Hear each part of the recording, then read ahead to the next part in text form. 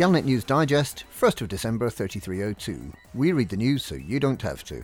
In this week's news, Formidine crash to desktop. Loren Lovey's plan memorial meet-up.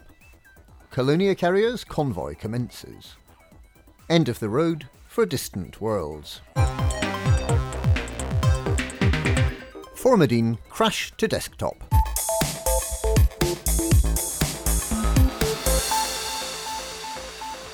The secret of the Formidine Rift has been discovered to be a crash to desktop.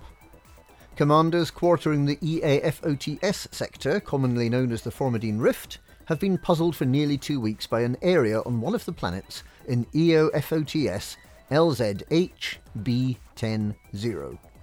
There seems to be some sort of feature on the surface, but when they fly lower to investigate, they black out, and by the time they recover they find themselves mysteriously back in orbit. This is known amongst pilots as a crash to desktop event. What could be causing this mysterious behaviour? Are the Thargoids using mind deflector rays? Or is the secret not yet ready to be discovered?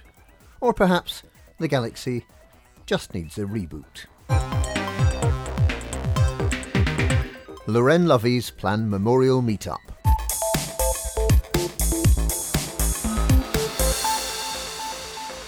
Prickly Princess Aisling Duval has reacted with horror to the suggestion that Kahina Loren should be given a memorial service.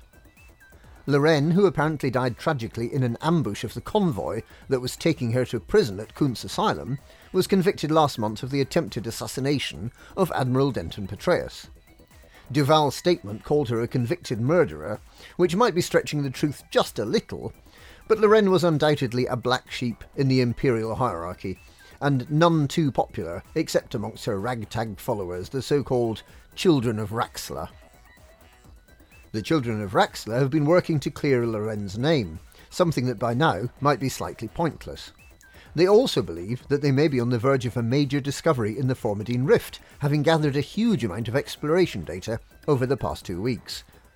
But their programme keeps crashing.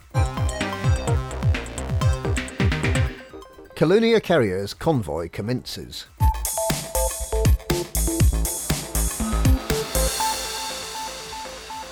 The Colonia Carrier's convoy sets off this week, carrying Christmas cheer to the colonists of Colonia. The journey is expected to take around a month. Meanwhile, the fledgling colony has started setting up its first political organisations, minor factions backed by groups of commanders, with new planetary outposts built for their exclusive use. But there have been assurances that there will be no power play and no major factions, so Colonia can still claim to be occupying a special place in the suns.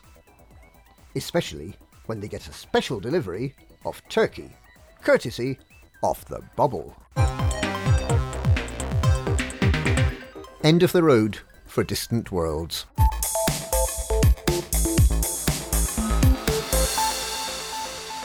The final and 24th waypoint in the Distant Worlds expedition has finally been reached, and it's less than 20 light years from Sol.